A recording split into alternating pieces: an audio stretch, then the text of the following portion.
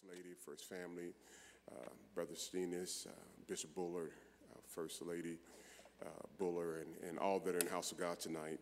I appreciate and I consider this an honor to share this with you.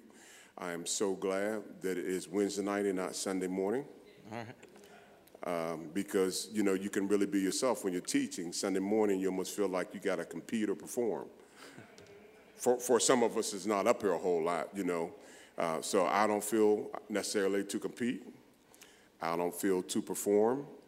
We're going to teach tonight. Amen. I'm going to be myself as much as I can possibly be. If you clap loud, I'll teach louder. It may end up preaching.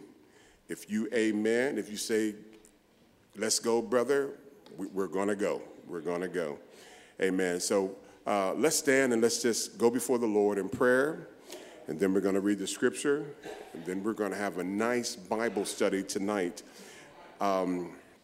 Yes, we are. Father, we thank you tonight. Lift your voices with me. Pray with me. Father, we believe you tonight for the outpouring of your Spirit. We thank you, Lord God, for bringing us together. We thank you, Father, for allowing us, Father, even right now, to feel your presence. We thank you right now, Father, for allowing us, Father, to be a part, Father, of such a great move of God in this day and age, Father. We thank you, Lord God, for God blessing us, Father, with a man of God, Father, like Pastor Urshan and First Lady Urshan and their family. We thank you, Lord God, for giving us, Lord God, your very best, Lord God, in them. God, as they minister the word of life to us and prepare us for your presence, for your return. We thank you, Lord God, for such a truthful man of God. And, Father, the understanding that we're receiving from your word. And, Father, we ask tonight, Father, that your hand would be upon our lives, that you would anoint us. Enable, Lord God, my ears to hear your voice, Father, and your people to hear your voice. Father, let them not hear or receive, oh God, anything from me, Father, but let, Lord God, your spirit communicate to your people tonight. We believe you tonight for increase, Father. We believe you, Father, for a multitude of blessings, Father, in the Spirit, Father, that we might be strengthened, that we might be empowered, that we might be emboldened tonight, Father, by your presence. We thank you, Lord God, now for this privilege and this opportunity. And we give you this service, Father. We commend this service over into your hands, Father. We ask, Father, now that in this hour, Father, that you will move through us like you moved through the book of Acts, Father. Oh, God, use us for your purpose. How many want to be used tonight? Use us for your purpose, Lord God. Oh, yes, Lord God. Let your divine will and providence, Father, God, be done in our lives, Lord God. Let us see the miracles, Father, that, God, we're believing you for. Let us see healings, Lord God. Yes, Lord God, in the name of Jesus, that we're believing you for. Because, God, if it's in your word, Father, it can be manifested in our lives, oh God. And we trust you tonight, Father, in Jesus' name. Everyone said amen. Amen. Turn with me to the book of Romans, chapter 8. And we're going to begin reading at verse 29. I'm going to be reading to you from the Amplified Version tonight. So say amen when you have it. If you have your telephone or iPad or something like that, just shine the light at me. I know where you are. Just shine the light. Shine the light. Amen. Romans 8 and 29. Okay. I'm just going to use this scripture as a bridge for what we're going to talk about tonight. We're really not going to get into the depths of this scripture and what it's going to explain to us as I read it to your hearing or as you're reading with me. But we're going to just use this as a bridge to begin to tackle a topic tonight that I think is important, and I think that the Lord just began to lay on my heart to prepare for this tonight. Say amen when you have it. Amen. Okay, verse 29, it says, "For those who he foreknew, of whom he was aware and loved beforehand, he also destined from the beginning, foreordained them to be molded into the image of his Son, and share inwardly his likeness, that he might become the firstborn among many brethren. And those whom he thus foreordained," this is the Amplified Version, "whom he thus foreordained, he also," everybody say called, that those whom he called, he also justified, acquitted, made it righteous, putting them into right standing with himself. And those whom he justified, he also glorified, rising them into heavenly dignity and condition or state of being. What then shall we say to all this? If God is for us, everybody say, if God is for us, who can be against us? Who can be our foe? Amplified says, if God is on our side. Who can be our foe if God is on our side? That's almost a paradox within itself. So, hey man, you may be seated. I am going to share in a thought tonight as we begin to look at something, and we're just going to call this divine assignment. Divine assignment. The Bible gives us insight, very specific details of men and women who exercise their faith and trust in God that ultimately brought about deliverance. Their faith in God, trust in God, it brought about deliverance. It brought about victories in certain battles against certain nations or all nations.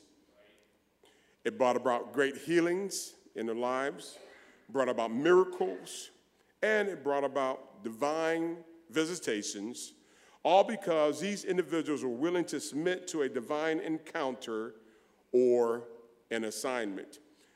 A lot of times, we do not look at the encounters or the visitations of God or the things that the Lord has placed on our heart to do as being something that is a perpetual part of our giftings. We don't look at it that way. A lot of times we look at the things that may have come upon our heart or may have entered our mind as being something of an oddity, so to speak, or being something that may have some other influence or come from some other origin. A lot of times we don't consider the placement or the positioning of our lives to be something that God really wants, to be something that God really wants. And I look at it this way, or say it this way, that there's almost like, and I'll say it, like a psychoanalytic approach to where God has positioned us. So in other words, I've got to look deeply and understand and comprehend everything about where I am in order to understand or comprehend the will of God. I've got to look at the atmosphere. I've got to look at the conditions. I've got to look at my finances. I've got to look at my mental state.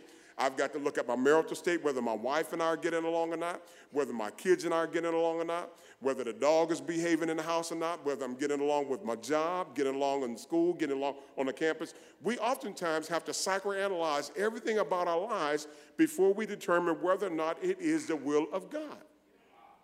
Instead of us understanding that there are some times that God will put us in a position where there is opposition so that his will can be done. I could run around this church on that statement alone right now, because in my lifetime in God, and it hasn't been long, like a lot of us, some of you all have been living for God way longer than I have, but I'll just say this, in my short 25 years of living for God, okay, there have been some positions that God has put me in that I question, God, are you for real? Is this where I'm really supposed to be? Is this where I am really supposed to be experiencing right now? After all that I've done, I've begun to try to psychoanalyze or break down exactly where I am and how does this rationalize with what I understand to know about God.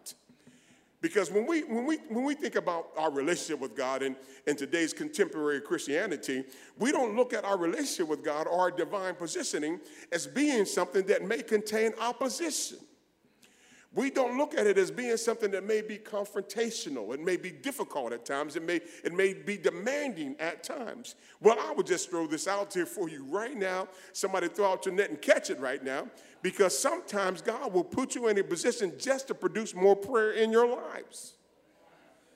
Sometimes some of the difficult things that we experience is just to produce more Christ-likeness in our lives. I said this to a friend of mine. And after you hear the statement, you may not believe him or her was a friend. I'm not going to tell you who they were. But I said this to him. I said, don't you know that God cares more about you being saved than he does about your prosperity? So there are some things that God would allow us to experience intentionally that may not be favorably to our flesh or sometimes even detrimental to where we are, just to produce more Christ-like in our lives. Now, I have to ask you this question, and if you know anything about your brother, you've been around me for a minute, somewhere at the end of this lesson, we're going to end up talking about home Bible studies and soul winning. I'm going to let you know right now, okay? Because there are some instances in our walk and our relationship with God where God will allow us to go through a difficult position just to have us on location where he would have us to be. Let me bring to your example, to your memory, one of the characters that is one of the most recognizable characters in the Bible, and that is Esther. That is Esther. When we look at the life of Esther, we focus more upon at times, and this is, we can dialogue about this. We focus more upon time about Mordecai. We focus more upon time about Haman, and, all the ins and out of that entire story. Okay, but the Bible tells us in Esther 1, verse 11 and verse 12, this is what precluded that whole experience. It says in verse 11, it says, to bring Vashti the queen before the king with the crown royal, to show the people and the princess of her beauty, for she was fair to look upon. But Queen Vashti refused to come at the king's commandment, and her chamberlains therefore was the king very wroth, and his anger burned within him. Now notice what perpetuated or what preceded this event. Vashti's refusal to come at the king's beckoning. Okay. Another thing that Scripture points out to us is the fear. This is what happened: the fear of other women despising their husbands. This is why the king's edict came.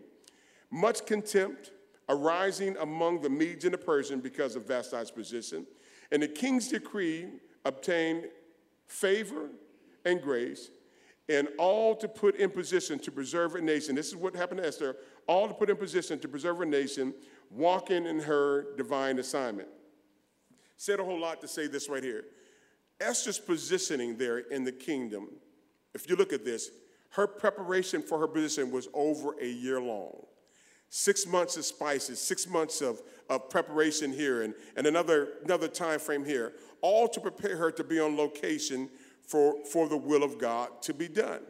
Now, what ultimately happened there, it wasn't the most favorable thing. It wasn't the most comfortable thing. And in fact, it was quite inconvenient. But nonetheless, her willingness to submit to the plan of God was somewhat hesitant, but ultimately it brought about the preservation of a nation because she was willing to walk in her divine, everybody say, assignment. Each one of us here tonight, each born-again believer in the kingdom of God has a divine assignment. Every one of us do. Every one of us have a divine assignment. Now, that assignment may be something that, and oftentimes it will be something connected to our passion. It would be something connected to our profession. It would be something certainly connected to our desire to please God, our desire and passion or compassion that we have for the people of God, or our compassion we have for our community, or the compassion we may have for a certain area within our community. That divine assignment is always connected somewhere, and it will be easily identified. However, it may be at times hard to understand why I am there if we're not sensitive to the purposes of God. Let's look at another person that was on a divine assignment. It's one of the most favorable ones that I like talking about because he's easy to talk about. When we talk about Moses, we talk about Moses and we talk about his encounter with God through the burning bush. When we talk about Moses, we talk about Moses, his time in the wilderness. We always refer to his time in the wilderness as being a time of transition in which we can relate to. Because all of our lives, at some point, we may have gone through, everybody say, transition. Now, what kind of transition? When you came out of darkness into light, you went through a transition. When you said yes to the Lord, you went through a transition. When you said no to the vices and the things of this world, you went through, everybody say, a transition. Well, Moses' transition was probably one that we can easily relate to. Reason being, Moses spent some time in the king's house. Everybody say the king's house. Now, I don't know if you've ever been to Hollywood or someplace really nice. Some time ago, we spent some time, and I can't remember the name of it, but it was not the Hilton Hawaiian Village, but it was something like that in Orlando, We were on like the 15th floor of this vacation, timeshare we had down there. I mean, the 15th floor, we're looking out. This property that we stayed at had like 5 other hotels, had 3 swimming pools, had a wave pool, it had a lazy pool, it had restaurants outside, inside, it had a bowling alley, had an arcade, and this is all summer vacation. So you can imagine being indulged in an environment like that for years, and just for comparison. I don't know, maybe y'all live there now, where you're on the 15th floor, you moved up, to the east side, maybe that's your experience. So this is something that you can relate to. Well, just imagine having all those luxuries taken away from you, or having to deny yourself all those conveniences for the purpose of God. Imagine that. And even some of us may not even have to wrestle with that right now. Some of us understand the importance of denying ourselves certain conveniences for the purpose of God. Don't you know that if you allowed yourself to walk in some of the indulgences that you have access to now, don't you know where you would be displaced out of the will of God? It would be impossible for us to understand where God wants us, how God wants us, doing what God wants us to, if we allowed ourselves to be indulged in all of the conveniences. But when we're on assignment, our assignment dictates to us that we have got to deny ourselves in order for the will of God to be manifested in our lives. In order for us to see people healed and delivered, there's some place we got to deny ourselves. In order to be effective reaching people, ministering to people, there's some place you've got to deny yourselves. In order to be influential and effective in the ministering of the word, there are some things that you've got to deny yourself about and allow the power of God to be manifested in your life. Somebody say amen right now, okay? Because, now let me tell you something. In order for us to see the will of God manifested in this hour, you and I have got to believe what God said in his word. You and I have got to trust what God has said in his word. And you and I have got to walk in what God has said in his word in order to see his will manifested in this day and in this hour. We've got to be more than just people talking about the word. We've got to be people living out this word in order for his will to be done and made apparent to everyone that is around us. Glory to God. I believe that sometimes we've become so comfortable in being comfortable that we don't know what it's like to inconvenience ourselves so that the will of God can be manifested. My wife and I had the privilege, and I'll say this, we went down to the military reunion with the Enos's there in Indianapolis. It was a mini vacation for us, but let me tell you something, we had a ball. It was so much fun. And I'm going to tell you something, we had this conversation coming back. When we saw all that, I wish they would have recorded it, or at least, done something to where everybody can actually read your bio, Brother Enos, because I was floored. You think you know a person, and then you're in an environment where people are just really talking about a lot of their accomplishments. You'd be like, man, I thought we was people. He never even told me that, It's just like, because the Lord has used them to do so much, And I appreciate that. But when we were riding back home, my wife and I were both looking at this, and we said, man, you know what? We haven't done anything. We really haven't done anything, because we were looking at what they have achieved and what they have accomplished, not comparing ourselves, just like, wow, we thought we were living for God and making a difference, But then we realized that we've got a long ways to go. We've got a long ways to go. And I think that sometimes we've got to understand the importance of inconveniencing ourselves for the will of God. Can I just testify to you for a second? Allow me to for just a second. I mentioned this to you before, so it's no mystery. It is no mystery. But when you begin to inconvenience yourself, God will make conveniences for you when you inconvenience yourself. Let me say that again. When you inconvenience yourself, God will make conveniences for you when you inconvenience yourself. What do I mean by that? This is exactly what I mean by that. There was a time here not too long ago where Sister Catrice's dad and I had met Pentecost Sunday early this year, right there at the altar, in the first couple pews here. And when we met, I shared the story before. And the long story made short, we both agreed to a Bible study. And I live in Dayton, which is just shortly up the road from here. okay? Not too far away, maybe 5, 10 minutes, depending on who's behind the wheel. Y'all know it's not 5, 10 minutes. No matter how you look at it, it doesn't matter who's driving, unless you're in a space shuttle, got a time machine or something. It's up the road a minute. Well, we agreed to a Bible study. And as we begin to have our Bible study, we would meet here, I think it was on a Tuesday at 11 for our Bible study for several weeks there. And the result of that labor, the result of that investment, he received the Holy Ghost. And he was baptized here at the church in the wonderful name of Jesus. Okay? Now, let me say this. There was nothing convenient about driving back and forth to Dayton every Tuesday. There was nothing convenient about it, okay? But was it prosperous? Was the will of God done? Say absolutely. Absolutely. I have to relate this to something that I'm so familiar with, and that's the impact that we have as believers when we're walking out what we believe the Word of God has called us to do. Because our divine assignment, our assignment as individuals, our assignment as a corporate body is impacting the city. Our assignments as individual ministries within the church, whether it's Sunday school, whether it's men's ministry, whether it's children's ministry, whether it's ladies' ministry, it is corporately, collectively impacting the body and impacting the city. But then we have an individual assignment.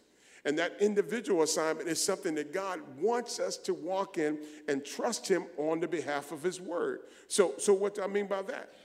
Some time ago, maybe about 3 or 4 years ago, maybe a little longer, we had a family that had contacted us that we used to live in New Jersey. They were Navy, we were Army. If you were ever Navy, I hold nothing against you, If you were Air Force, I hold nothing against you. I love you regardless, but everybody knows that the Army is the true representation of the military. Y'all do know that? Messing with Brother Enos and those Air Force people, okay? But we had a brother contacted us. His wife actually contacted us and said that, her husband was making an attempt to reconnect to God or connect to God. They live in Columbus. So, I said, well, man, I'm excited. I believe that. And let me tell you something that I feel that would be good for you to understand about yourself. You're anointed. If nobody ever told you that before, let me be the first to tell you that you are anointed. You're anointed for the call of God. You're anointed for the work of God. You're anointed for this day and in this hour. You are anointed. Look at your neighbor and tell your neighbor, I don't know what you believe about yourself. I mean, you got to say it convincingly. Don't just harmonize with me. Say, I don't know what you believe about yourself, but you are anointed for the purpose of God. Now watch the result of this. So we started going. This is when we were at the old location. So we started traveling from Dayton to Columbus. It's just about maybe 5, 10 minutes up the road. Not far at all. It depends on who's behind the wheel. But we started going up there teaching them Bible study, a Bible study entitled Salvation Made Simple. So lesson 1 we did, which deals with the importance of understanding the Word of God, the parable of the sower. See me on the side, I give you the application. You can order it yourself. I'm telling you right now, it's a very effective Bible study. Lesson 2 is on the Spirit. What does it mean to worship God in spirit? The importance of the Holy Ghost. Lesson 3 is on baptism, the importance of the blood. And lesson 3 is on the truth, who is Jesus Christ. Anyone that's apostolic believers in the house, you all should be able to teach that lesson on the importance of the truth, who is Jesus Christ, okay? So we were doing this. Well, about midways, I say around right after the lesson on baptism, her son, family of 4, her son wanted to be baptized. He didn't want to be baptized in Columbus. They wanted to drive to Cincinnati, just a little bit down the road from Columbus, at the old location. Well, they came down one Sunday. We made arrangements, baptized her son. God filled her son with the Holy Ghost here in Cincinnati, driving from Columbus, right? Filled him with the Holy Ghost, baptized him in Jesus' name, and started going back up the road, finishing the study. And I have to confess to Brother Rodriguez, they weren't trying to come down to new members class. So we did Ready to Be Free on Skype. We taught Ready to Be Free on Skype. So here it is, the results of this. Then a few weeks after we started Ready to Be Free, then the husband, we made arrangement with some church I've never been to and haven't been there since in Columbus, and we baptized him in Jesus' name, okay? So here you can see that sometimes inconveniencing yourself, God will make conveniences for you so that you can see his power manifested in the sacrifices that you are making. Come on, somebody, This is what the Lord will do for us. So when I look at Moses denying himself. I look at Moses walking away from conveniences. I look at Moses walking away from honor, walking away from being in the palace. I look at him walking away from riches and wealth. I look at him denying himself, but I see him walking in his divine assignment. I see him fulfilling the will of God. Now, even though there was a transition period in his life, and it's something we all recognize, because when Moses was on the backside of that desert, let me tell you something. There were some things that was happening to him that I feel to mention to this audience right now, to several of us that are in here. When we come to this ministry and we come from other churches, other ministry, we begin to go through what is called transition. Every one of us that ever came from another church, from another ministry, we are going through, somebody say transition. This is how transition works for believers here in the house of God. We're not trying to bring what the body was there here. That's not our purpose, because everybody say we're in transition. So while we're in transition, there are some things that God has taken away out of us. There are some things that God is removing from us, but then at the same time, there's some things that God is imparting into us. Why? Because now to represent this body for this assignment, we have got to fall in line collectively so that his will can be manifested in our lives from a unified front. So in other words, I'm not trying to sound like the church across town. I'm not trying to sound like the church I came from. I'm not trying to sound like the church I've been to a member of 25 years ago. I'm trying to walk in divine assignment and in unity collectively in what God has called us to do here as a body. Can somebody say amen and help me out here tonight? Glory to God. So Moses had to go through this transition. So there was a stripping process. There was a removing process. There was a mentality that had to be changed. There was a paradigm shift that had to take place in order for Moses to walk right in the will of God. And even though he was hesitant, let me use myself as an example. I said this, and I said this to several people privately. I said, leaving one state, going to another. This is broadcast, so you got to be very careful. You never know who's going to hear this, and they won't understand what I'm saying. But they won't appreciate what I'm saying. The truth hurts sometimes. But when I left one place going, it does. When I left one place going to another, it was important for me to experience the transition that I experienced. Because there were certain philosophies and mindsets and perceptions that I had towards ministry and I had towards leadership that had to be stripped. Do you follow what I'm saying? Yeah. So now, it wasn't stripped because there was let's say, no truthfulness in it per se, okay? It was stripped because it did not allow my life to be productive where I am. This is why transition is important, because in order for us to be productive where we are, there are certain things we've got to walk away from. There are certain things we've got to drop just like it's hot and don't want to pick it back up. There are certain things I've got to be willing to lay down so that my life can be productive where I am right now, amen, and to add value to this body.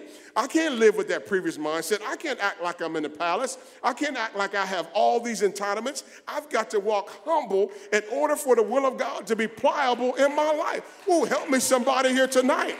Too many of us walk sometimes with the mindset of entitlement, a mindset like we're privileged, instead of understanding the blessings of humility so that we all can walk together in unity and fulfill the will of God as one body and one purpose. Somebody shout unity. So here it is. This is what Moses had to experience. Moses had to go through this transition. He had to go through this removing. He had to go through this stripping. He had to go through this paradigm shift. And the Bible tells us this. It says, by faith, Moses, in Hebrews 24, it says, Moses, when he was come to years, he refused to be called the son of Pharaoh's daughter. Now, the reason that is important is because sometimes our transition takes place before we're on location. Sometimes our transition begins to take place before we're on location. So Moses was still in Egypt. Moses was still in Pharaoh's house. Moses was still under the confines so much of bondage. But yet and still, there was something, follow me, there was something that was sowed in Moses from his mother, from that environment, that he knew that was more to his life than living with privilege and entitlement in Egypt. Ooh, holla somebody.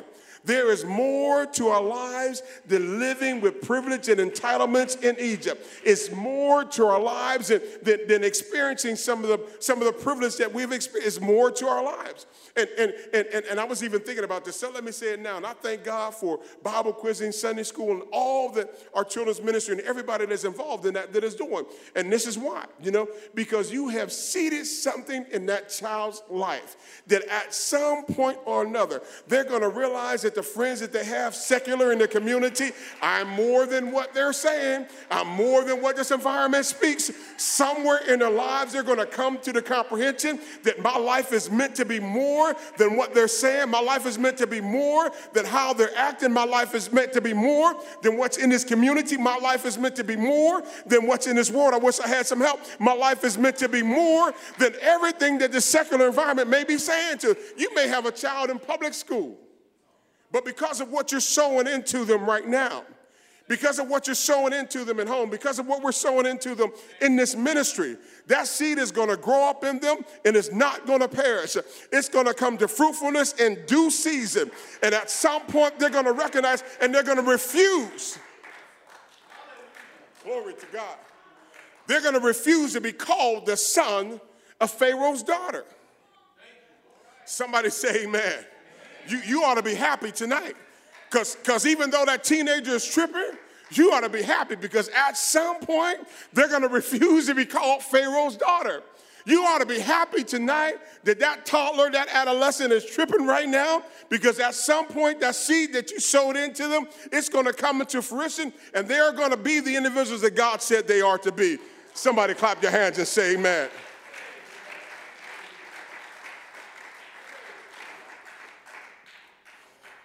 So he refused. He denied.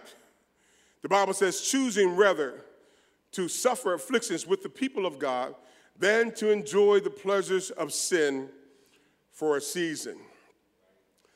The seeds identified the heritage. The seed identified in his heritage superseded or took precedence over the life of an Egyptian prince. He aided his Hebrew brother vengefully, taking a life, and he fled and returned to bring great deliverance later. Joseph was another person that had divine assignment. Y'all know the story of Joseph. We all know the story of Joseph. But Joseph's assignment was something that you wouldn't expect to experience from your siblings.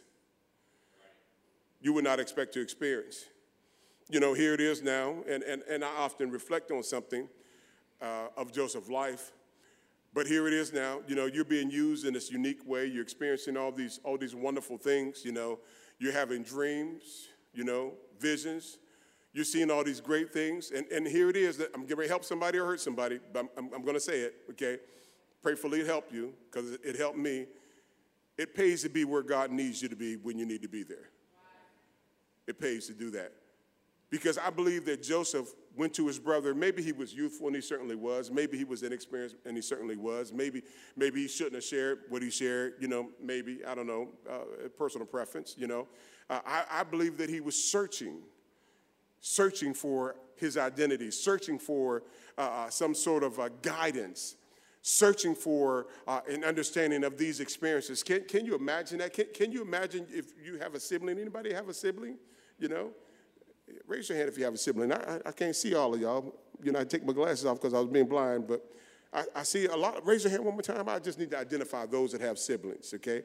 Great. Oh, that's almost everybody. Everybody has a sibling. Can you imagine you being a part of your sibling's life and your sibling all of a sudden is talking about all these dreams he's having or she's having? Can you imagine that? And they're coming to you, I'm getting ready to make this relatable. It's going to hurt you in a second, but you're going to laugh, okay? He's having all these dreams and having these wonderful experiences, And they're coming to you and they're telling you about all the great things that the Lord is using them to see and to do. And here it is, you're like, God ain't never used me to do that. God ain't never gave me a dream like that. And this is what Joseph was experiencing. This is what we experience oftentimes in the house of God, I mean, I'm not a singer. If that Hammond was working right or somebody was on there tonight, just piping it out, I would sound respectable, but I'm not a singer. But I love harmonizing. I love singing. So I would never claim my fame to singing.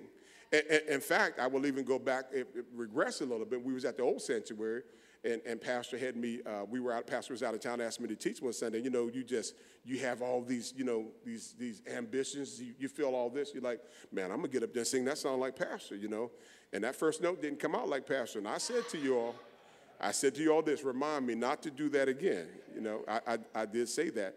But when I hear, certain you all that sing here, sing, I'm like, man, boy, I really wish I could bring it out like Brother Brian, and sometimes back home, my wife will tell you, and those in my household right now, they'll tell you like, man, look, brother, you keep it in the house, you don't take it outside them doors,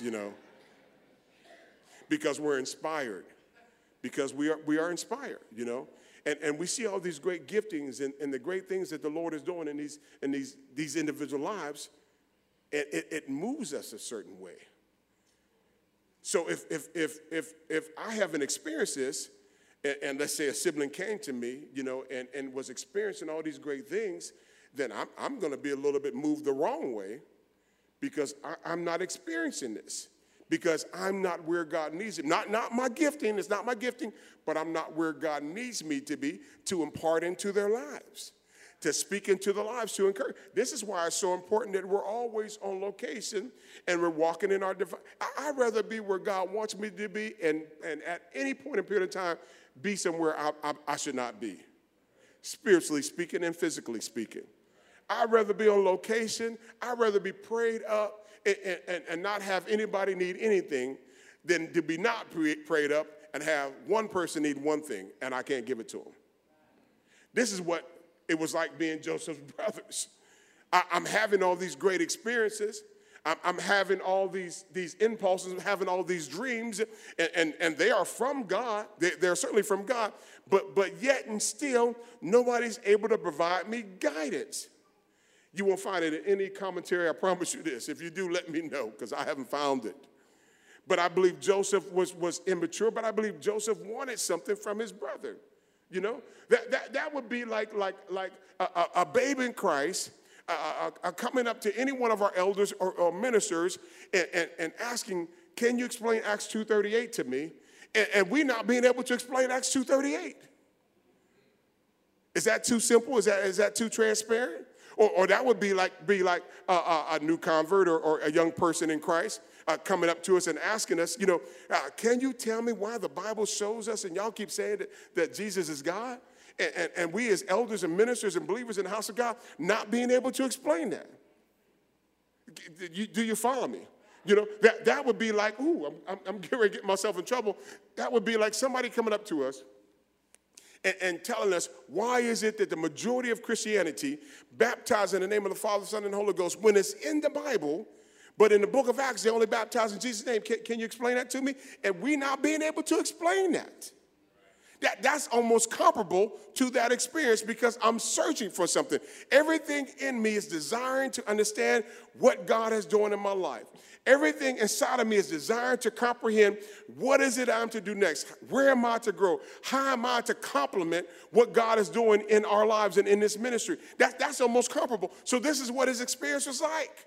He's having these dreams. He's having these wonderful experiences. He's having all these things happen in his life, but yet and still his brothers cannot lend themselves to help him in the right direction.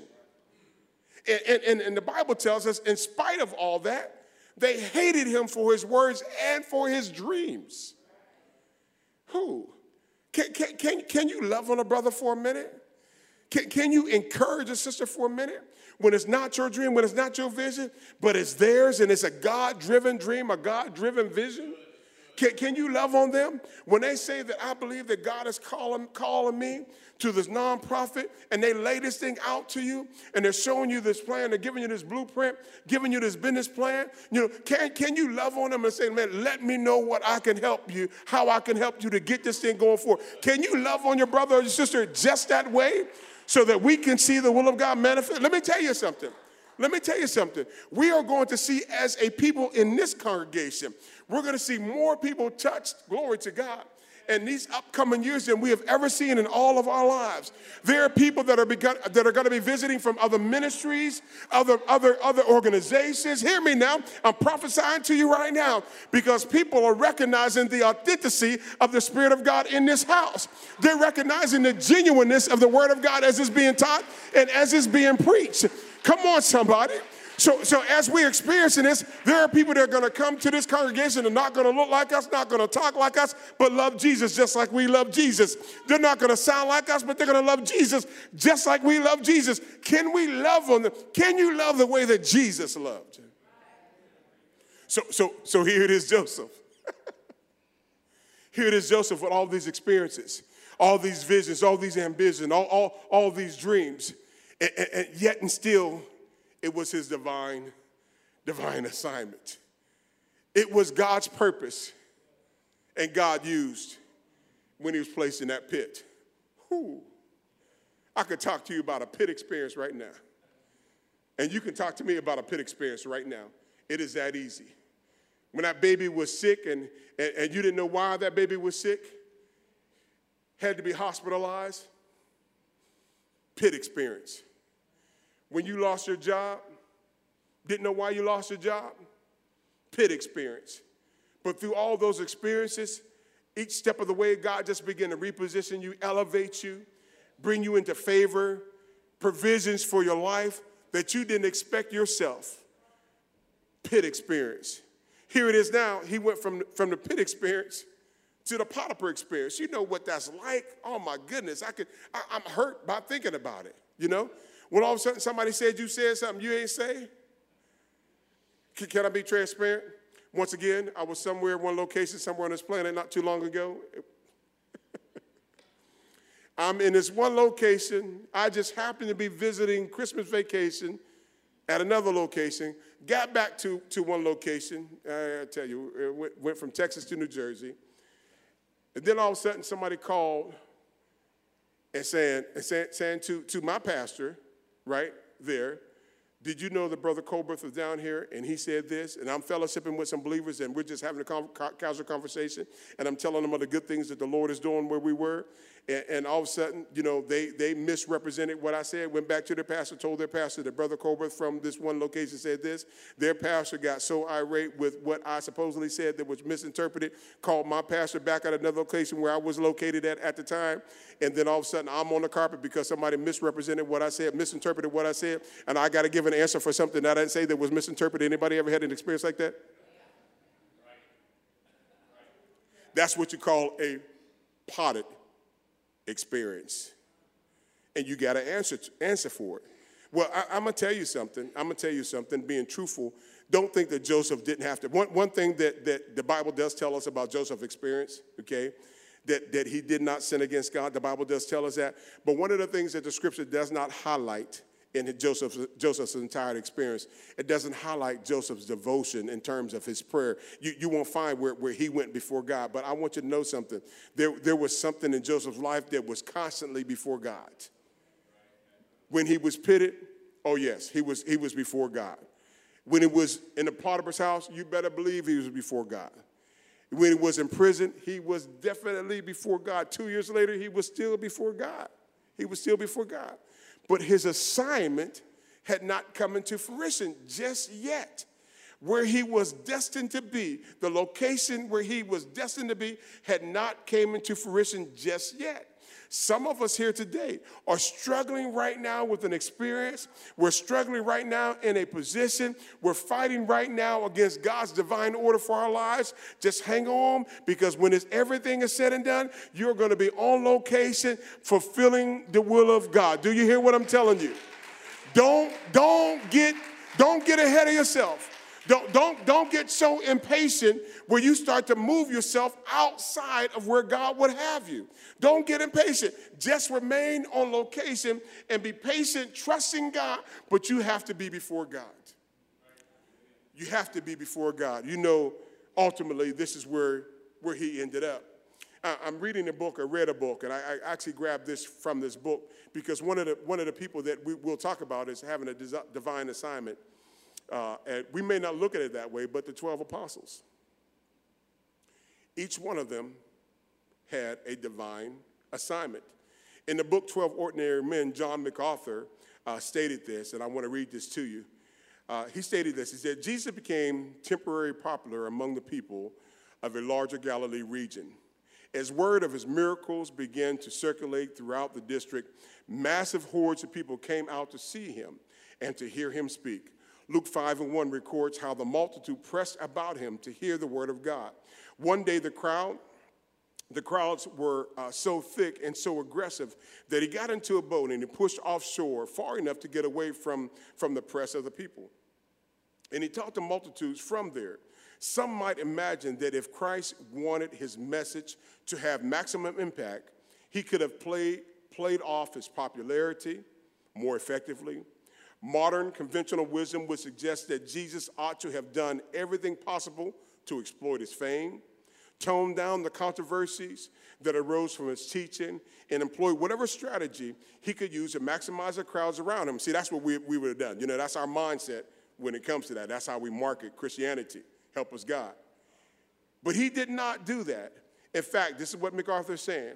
In fact, he did precisely the opposite. Instead of taking the populist route and exploiting his fame, he began to emphasize the very things that made his message so controversial.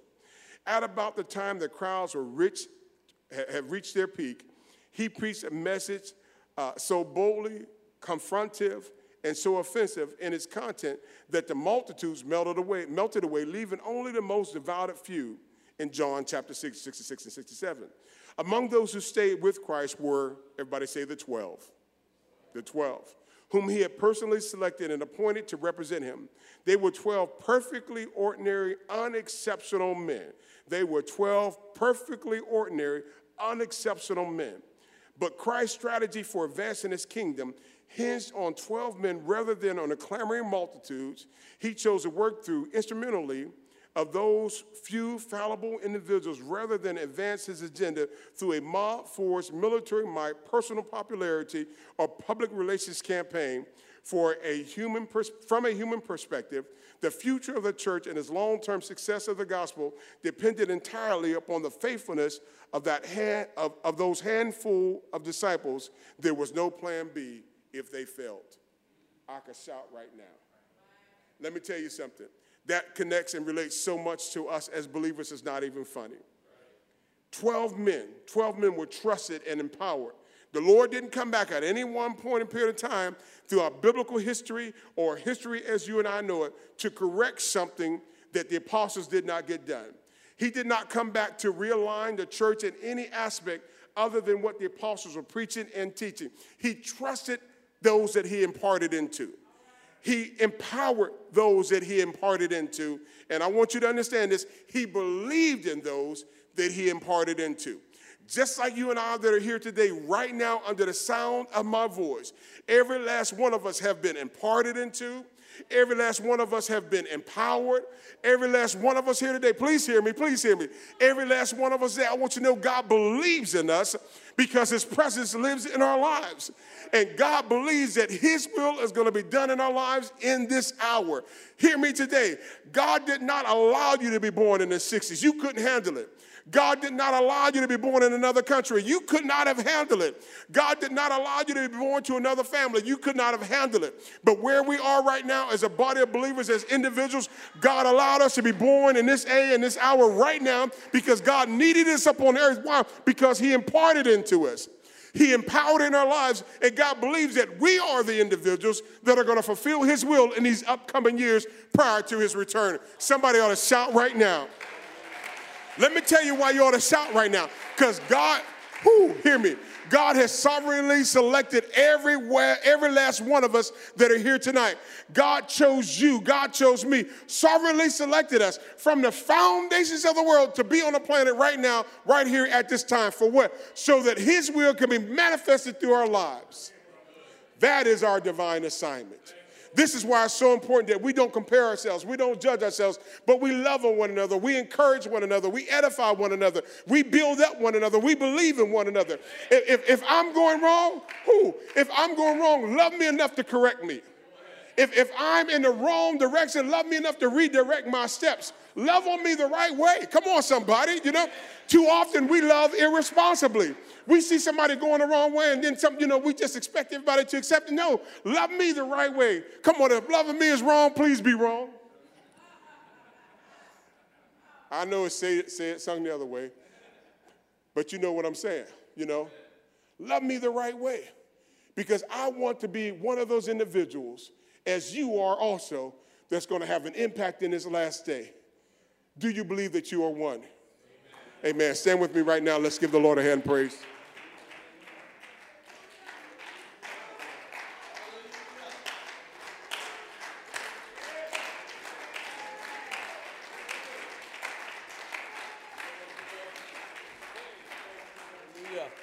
As we are closing, it's a powerful scripture that we all understand, and we quote it a lot, we read it a lot, we state it a lot.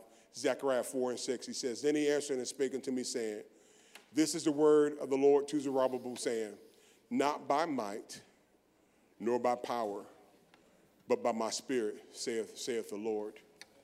As we're yielding and as we're surrendering to God, let me tell you something. I want to do everything within my power under the leadership and guidance of our pastor to help us fulfill our assignment.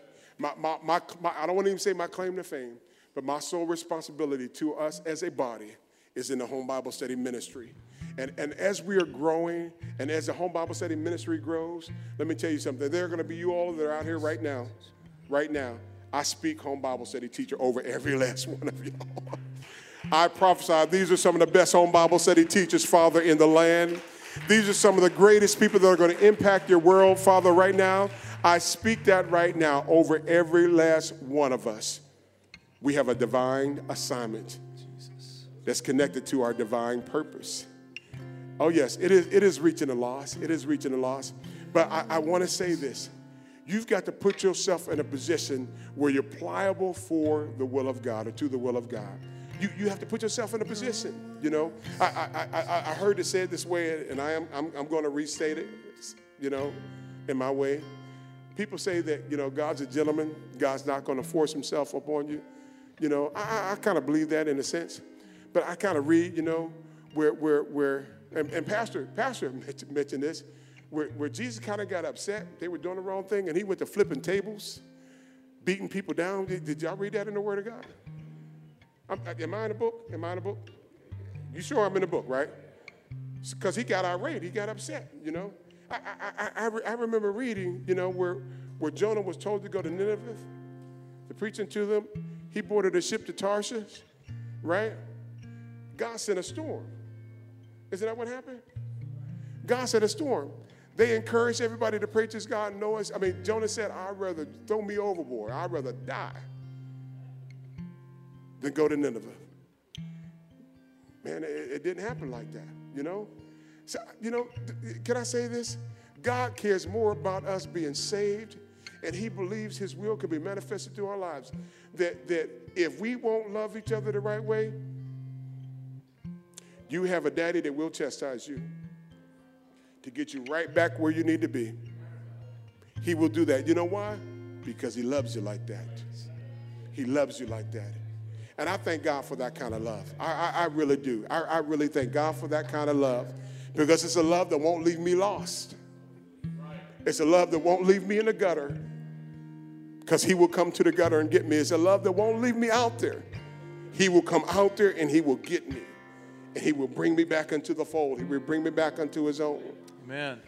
Every one of us has that divine assignment. We have that assignment that God has tapped our lives to fulfill. Whatever it is, wherever it is, I don't know. But I promise you, somewhere along the line in our walk with God, if we are not impacting people, we should ask ourselves, am I on the right location? Amen. Is my heart in the right place? Is my prayer life where it needs to be? If I'm not impacting somebody, if I'm not leading somebody to Christ, I'm not edifying somebody, I ought to be asking myself this question. God, am I where you want me to be? Jesus. Ooh, close your eyes right now for just a moment. Hallelujah. Because I believe that there are things that the Lord has laid upon our hearts. God has touched our hearts with. I believe that. I want you right now to ask the Lord, not me, not the person next to you. Ask the Lord this question. Every head bowed, every eye closed. God, am I where you want me to be? And am I doing what you would have me to do? Oh, yeah, he'll answer you. He'll answer you. It may be something you need to hear. It may be something you don't want to hear, but he will answer you. I'm believing it right now. Lift your hands as we're praying right now. Ask the Lord the question. Ask the Lord the question. Ask the Lord the question. Because there are thousands. There are thousands that are going to be impacted by the truth of the Word of God. There are thousands that are going to be impacted by our sacrifice and our willingness to serve God. There are thousands that eternal destiny is going to be changed for thousands because of our willingness to sacrifice, our willingness to be on location, and our willingness to give God our very best. Lift your hands all over the house once again in the name of Jesus. Father, I thank you for your great people. I thank you for the city of Cincinnati. I thank you for our leadership, our pastor, Father. But I thank you, Lord God, for that divine assignment. I thank you, Father, for calling us to this place, Father. Calling us, Father, to the kingdom for such a time as this. I thank you, Lord God, for giving us a heart to serve, Father. I thank you for the anointing that is upon our lives. I thank you, Father, for the Thanksgiving baskets, Father, that we're giving to our community, the blessings that they're going to receive. Because, Father, we're anointed. And those Thanksgiving baskets are anointed, Father. And these families are going to experience your presence, Father, because of our willingness to serve you in sacrifice. I thank you now, Lord God. In the name of Jesus, lay hands on the brother or sister next to you right now. And I want you to begin to bless and encourage them. Jesus. God, let my brother be used, Father. Let my sister be used. Let my husband be used. Let my wife be used, Father. Let our family be used. Let our family serve your purpose, Father. Let us, Lord God, be where you would have us to be, Father. Let our words, Father, be the words that you would have us to say, Lord God. Yes, Lord God. Let our prayers, Father, be the prayers, Father, that tear down strongholds, Father. Break down walls, Father. Oh, God, take authority over dominions. Let our prayers be used, oh, God. God, to bring deliverances about in our city. Let, Lord God, our intercessors are crying out to you, are calling upon your name, Father. Let it be used, oh God, to permeate the darkness, Father. Let it be used, oh God, to break down strongholds. Let it be used, oh God, to heal families. Let it be used, oh God, to restore lost loved ones, Father. Let it be used for your glory. Yes, Lord. Yes, Lord. Yes, Lord. For it's where you've called us to. It's where you've called us to. And it's your hand that is upon our lives, oh God, for your glory. It is your hand that is upon our lives. Use my brothers, Father. Use my sisters, oh God. Yes, Lord God. Let them see their calling. Let them see their assignment. Let them see, Lord God, the anointing that you place upon their lives. Let them believe in themselves, Lord God. Let them trust in your power, Lord God, as they surrender to you for your purpose, oh God, for your purpose, God, and for your glory. Hallelujah. Hallelujah. Hallelujah. Come on. Hallelujah. We believe you, Jesus. We believe you, Jesus. We believe you, Jesus. Hallelujah. Now, Father, we pray in the name of Jesus that you will bless our pastor in his absence, Father, as he ministers your word. Bless, Father, his family. First Lady, Father, bless her, Lord God.